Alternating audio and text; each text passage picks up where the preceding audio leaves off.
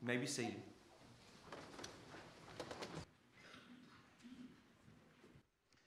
Amen. Good morning. It's so wonderful to be here together this morning. We're so very glad to have you with us, all of our members. We appreciate your presence with us, and we're very glad to have those of you visiting with us.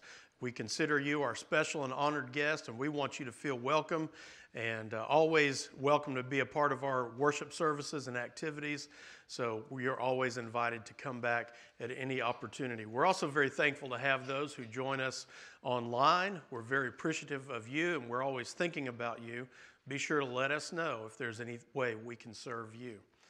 We're going to continue our series in Romans, and we're going to be in chapter 5 today, and we'll cover chapter 5 next week. If you're wanting to read ahead, we're going to cover chapters 6 and 7. But we'll look at chapter 5 today. But as we get started, let's take a peek back at the end of chapter 4 where we left off last week in verses 23 through 25 to help us see the connection to chapter 5.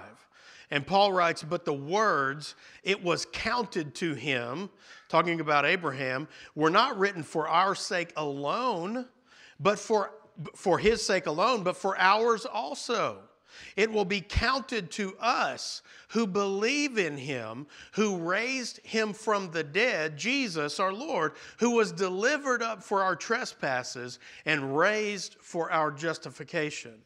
It's because righteousness wasn't just for Abraham, Paul is letting them know. It's for them in that present day when they received that letter and listened to it be read to them originally. And it's for us today as well. That righteousness that comes by faith and not by works or not by following the old law, as he would stress to them over and over again. And how is that possible? It's through faith in the Jesus who was delivered up on the cross for our sins and then raised up from the dead by the power of God for our justification. And that's then how we can stand before God as if we had no sin.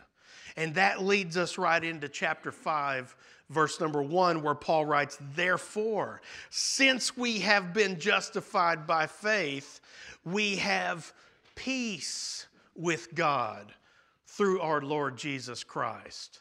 Because of all that Jesus did for us, we have peace with God. You ever thought about your need for peace with God? You ever thought about that? That you needed some way to make peace with God. And that through Jesus, his blood, and your obedience to the gospel, that you can have and do have that peace between you and God. Now, what does Paul mean when he wrote that? It's not a one-time peace, but a continuing, ongoing peace between you and God in your relationship with him. Now, because when you were outside of Christ, you were in sin. You are lost in your sin when you're not in Christ. And so because God is a perfectly just and perfectly holy God, sin will be and must be dealt with, or he cannot be a perfectly holy and just God. And so sin will be dealt with. It will be punished. And the Bible says, as we've been looking at, his wrath is coming against sin. But Jesus' blood saves us from that sin for those of us who are in Christ. And so that's what we mean, what is meant by Jesus being our propitiation. Because he propitiates the wrath of God on us, and so that our sins, we're not punished for our sins because he took them on himself on the cross. And so that's how we can stand justified before him as if we had no sin, because he paid the cost for our sins. He took them on himself. And therefore, there's no sin in between us and God. There's not wrath anymore. There's peace between us because of Christ, that great mediator, as the Hebrew author would talk about, between us and God, and that blood that washes away, that cleanses us from our sins. Now, another point Paul emphasizes with the Roman Christians is that this peace comes through faith in Christ and not through obedience of the law. because you could never fully obey the law, as he explains to them in this letter and in others. And therefore, you would never achieve peace between you and God, because you would always fall short of obeying the law. All have sinned. The law points out transgression. And so the person following the law would never achieve that peace. It can only be achieved in Christ, in obeying the gospel, being united with Christ in baptism. And so in verse 2, Paul writes, through him, we have also, not only do we have this peace, but we have also obtained access by faith into this grace in which we now stand. And we rejoice in the hope of the glory of God. So not only do we have peace with God through Christ because of his blood, but we also have access to the grace of God in which we now stand when we are in Christ. Look at this. Paul tells us that we have peace with God through Jesus, and then we have access to the grace of God. To stand in the grace of God is the defining characteristic of the Christian's life. They stand in the grace of God, saved by his grace. That's the defining reality of the life of a Christian. And it's because they stand in his grace that they can rejoice in the hope of the glory of God. That future hope, that heavenly hope of the glory of God to be fully and finally revealed when Jesus returns. And that's the reward of the Christian, that to stand in the grace of God made available, accessed through Christ and his sacrifice and his resurrection. And it's because of this amazing blessing that we can rejoice in hope of the glory of God. Now, some translations, instead of rejoice, say boast. And yours may say boast, or some might say exult, and that's an older word. We're not familiar with that word as much anymore. But the word boast, when we hear boasting, we think, well, that's not good manners, right? Because we know you shouldn't boast about your accomplishments and your certificates and degrees and awards. And you shouldn't just go around boasting about how good you are. But that's the point Paul's making, is that you're not boasting in yourself. You're boasting in, you're proud of, you're declaring the greatness of God who saved you through Jesus. And you now have peace with him, and you now stand in his grace. And you can't help but tell somebody about it. You can't help but say, do you know what? Jesus saved me. I was lost. Let me tell you about how I lived. Let me tell you about how I was far from God. And I know Christ now. And I want you to know him too. I want you to know what the New Testament teaches about who he is and how to be in Christ. So it's often translated rejoice now because we like the sound of that better nowadays. That's really the reason, and that's an accurate word. But the Greek word is communicating this idea of boasting in Christ, in your salvation, because you're so thrilled and thankful that you have it. You rejoice in the hope of the glory of God. And the Hebrew author in 6:19 of the book of Hebrews, he would say that our hope serves as an anchor of the soul that is sure and steadfast. That's our hope in God. It's the anchor for our soul. No matter what the waves do, that anchor is dropped down there at the bottom, and that's secure and steadfast for our faith. Now look at verses 3 through 5. Paul continues his thought on boasting in God, but then he kind of takes a turn here. He goes in a different direction and talks about difficult circumstances. He's talking about the harsh realities of life that they were living in those times when they received this letter, the suffering and the persecution, and that people still today deal with in different levels and in different ways at different times. But he's talking about a boasting and rejoicing through difficulties, through suffering. And look at verses 3 through 5. Not only that, But we rejoice in our sufferings, knowing that suffering produces endurance, and endurance produces character, and character produces hope. And hope does not put us to shame, because God's love has been poured into our hearts through the Holy Spirit who has been given to us. So Paul, the author's saying, not only do we rejoice, Paul is saying, not only do we rejoice in our standing in the grace of God, but we rejoice in our sufferings. Well, if we were taking a vote, we would say, well, I don't like the sound of that. I don't want to suffer. I don't want to go through hardship and difficulty. I don't want to read those verses. And Paul is writing to people who were dealing with that. And the Emperor Claudius, remember in AD 49, we talked about, he had expelled the Jews from Rome. And it was after he died sometime they were able to migrate back in and fill back in the church, which at that time had just been Gentile Christians for a while. And now they were coming back together with cultural differences, learning to love one another with all of their differences in different ways. And they're dealing with this. They lived through this. They know what this is about, to suffer for their faith. They knew hardship and suffering. And so, of course, our thoughts are on the people of Ukraine and all that they're going through, the tremendous suffering and persecution and challenges and hardships. And it's like Paul's writing to them too, who are Christians.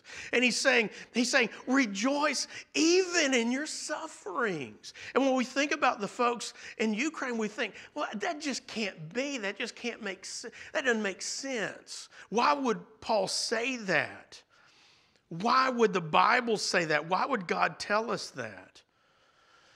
Because suffering, he says, produces endurance.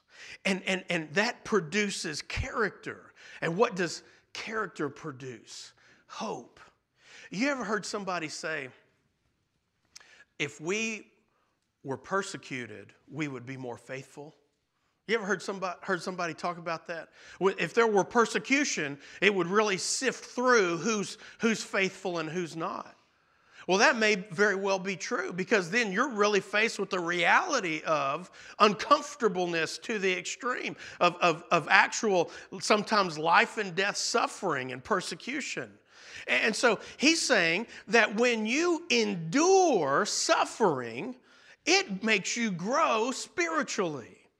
Now we're sitting here in this pew thinking, well, we don't have to endure suffering like that. But you have to endure suffering when you're tempted, don't you? You have to endure when you don't want to do the things you know you ought to do. You have to endure some level, mild, relatively speaking, to many others. I understand that. But look at what you have to endure to face, to be faithful. And maybe for us, that's more relegated to our private lives, to our small friend group, to who we think we can be and what we think we can do when people aren't looking, or certain people, right?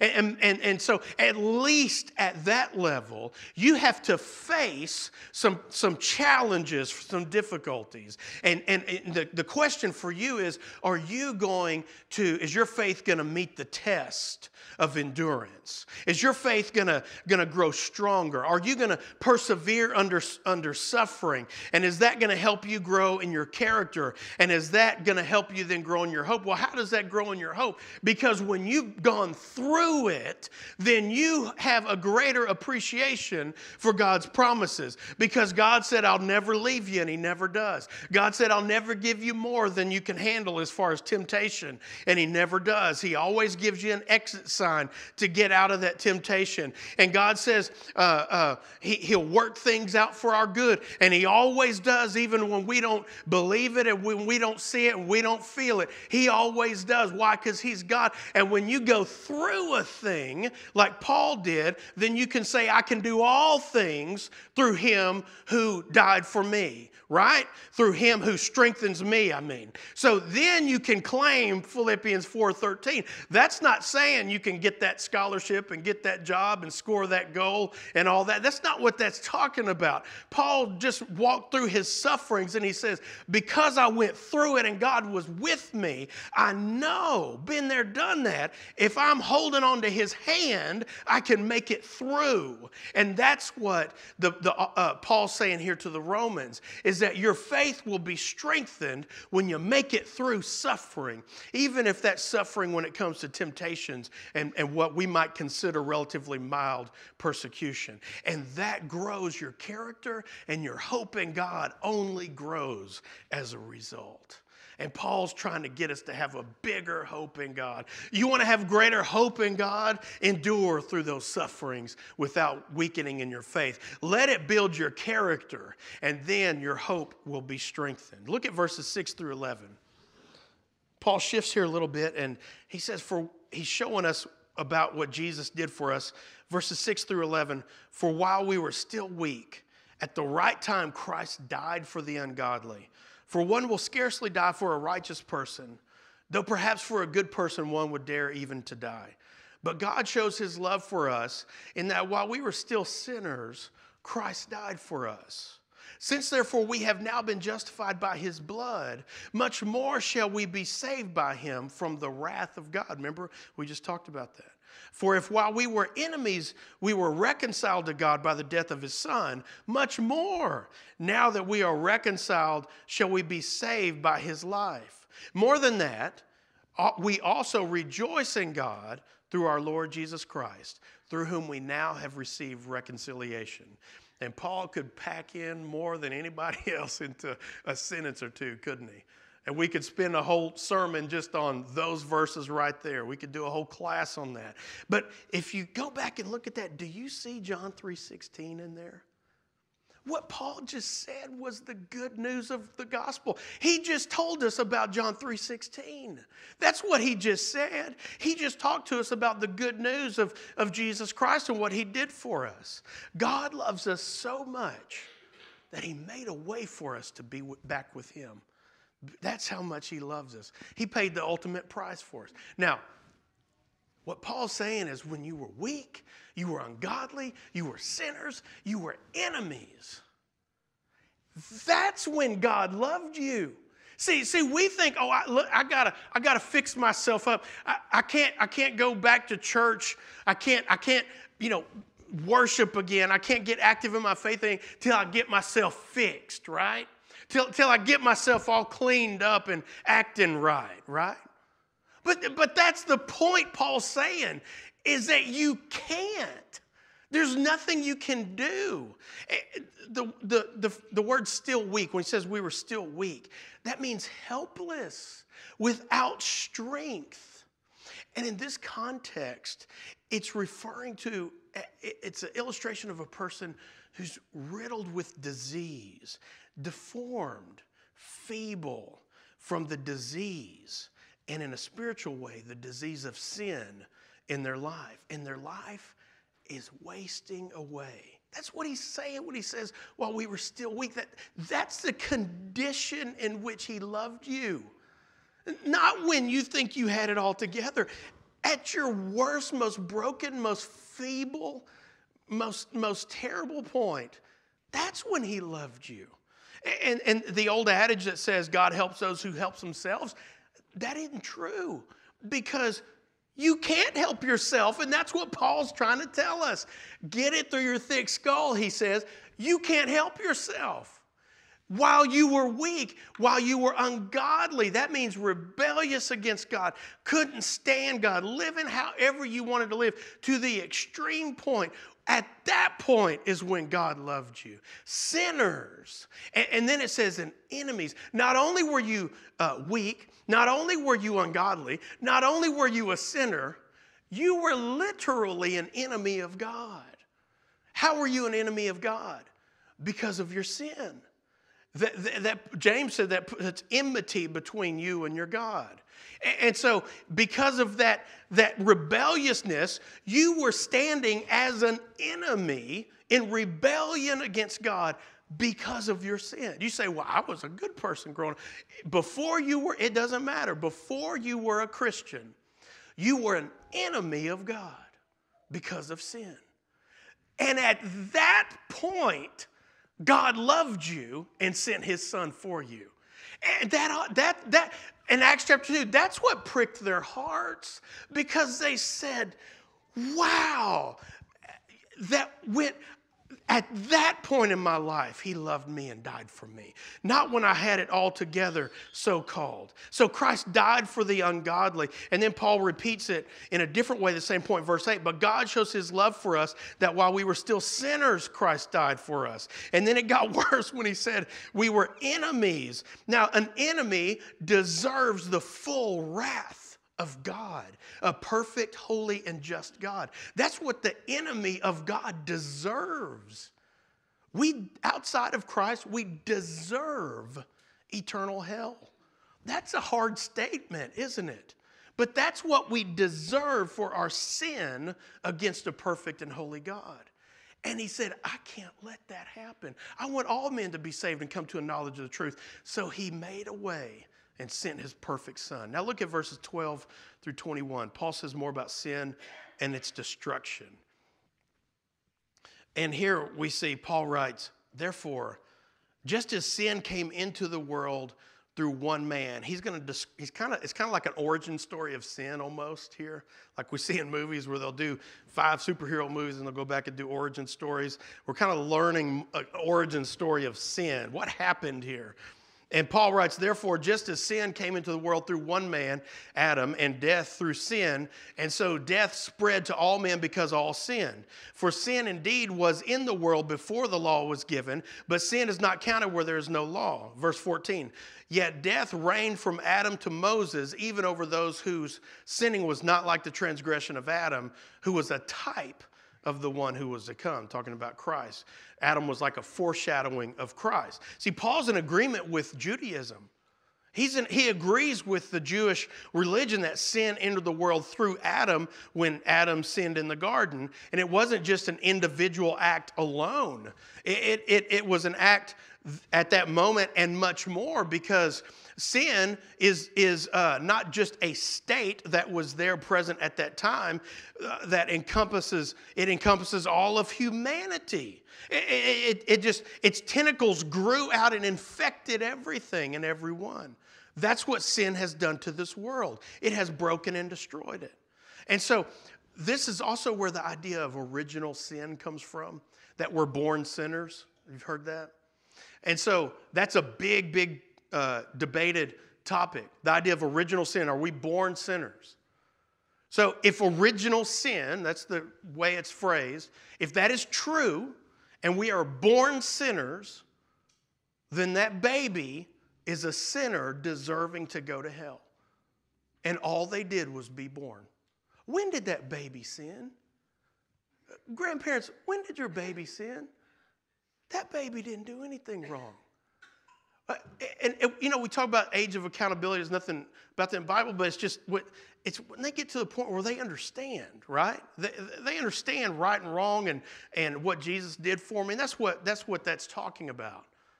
But that little child doesn't understand. They learn to understand through learning from their parents and other, society and things like that. So out of this doctrine has come infant baptism and many others. But is that what the Bible's teaching? No, original sin is a false doctrine. See, when Adam sinned in the garden, that ushered in sin into the world. And sin existed even prior to Adam's sin, because we see that angels sinned as well. Adam's sin introduced sin and death into the world, and sin spread because all people will eventually what? Sin. So at some point, you committed your first sin. All people will eventually sin. But that baby wasn't born a sinner. Now, you were born into a world of sin, but we're not born sinners, but everyone born will eventually sin. But look at this other thought. We don't inherit Adam's guilt. In other words, we're not born sinners, but we inherit the consequences of his sin. And that is the two things that Paul's pointing out here. Sin and death. That sin ushered into the world sin, more sin, and then also death. Physical death as well as spiritual death, separation from God eternally. So that's what sin did. That's certainly a topic we will spend more time on another time, just the subject of original sin and breaking down that and looking into that more. But when you sin, you know what you're doing. And when you look at conversion stories in the book of Acts and other places in the Bible, it's people who repented. How can you hear the gospel and confess and repent of your sins if you don't even understand a language? If you don't understand what that means. So it can't be true of an infant and all of that. So it's Adam's guilt, not that his guilt that we're inheriting, but the consequences of sin, and eventually we will fall victim to sin as well. But look at verses 18 through 21 as we wrap up. Therefore, as one trespass led to condemnation for all men, so one act of righteousness leads to justification and life for all men. You see how Adam and Christ, Adam is a type of, he's a foreshadowing of Christ, okay? Verse 19, for as by one man's disobedience the many were made sinners, so by the one man's obedience the many will be made righteousness, because Jesus obeyed. Now the law came in to increase the trespass, but with sin increased, grace abounded all the more. So that as sin reigned in death, grace also might reign through righteousness, leading to eternal life through Jesus Christ our Lord. See, Paul's contrasting Adam and Eve and Adam and Jesus and foreshadowing Jesus. And his sin, Adam's sin, unleashed the terrors of sin on our world. But what Jesus provided was the answer to that terror, because that's what Paul's just talked about, is Jesus is the answer, and that's why we can boast when we stand in his grace of salvation in him, because we've been saved from the consequence of sin. So last thought I want to give you is Adam got us into this mess, but the good news is that Jesus gets us out, right? The answer is in Christ. You want out of this mess and you want to know, well, what's this all about, and how are we going to make it through this life? We put our hope in God, and Jesus is our ticket out of here. And we can have eternal life in Christ. Adam messed it up, but Jesus fixed it for us. Now there's a whole lot more to talk about sometime on that, and how Jesus was crucified before the foundation of the world, because God always knew, and it was always his plan to save people. That's how much he loves us. And I don't know where you stand in your relationship with God today, but sin and death are realities, aren't they? Unfortunately, we get sick and tired of being sick and tired of seeing the destruction of sin and death around us, in our families, and in our own lives. And thank God we have Jesus who can fix it in our life, who we can turn to. And if you need to turn to Jesus this morning, this is the time to do it. If we can help you in any way, maybe you're ready to put on Christ in baptism, maybe you need prayers, encouragement, or you have questions and you want to study, we want you to know we're always here for you. If we can serve you this morning, we invite you to come as we stand and sing.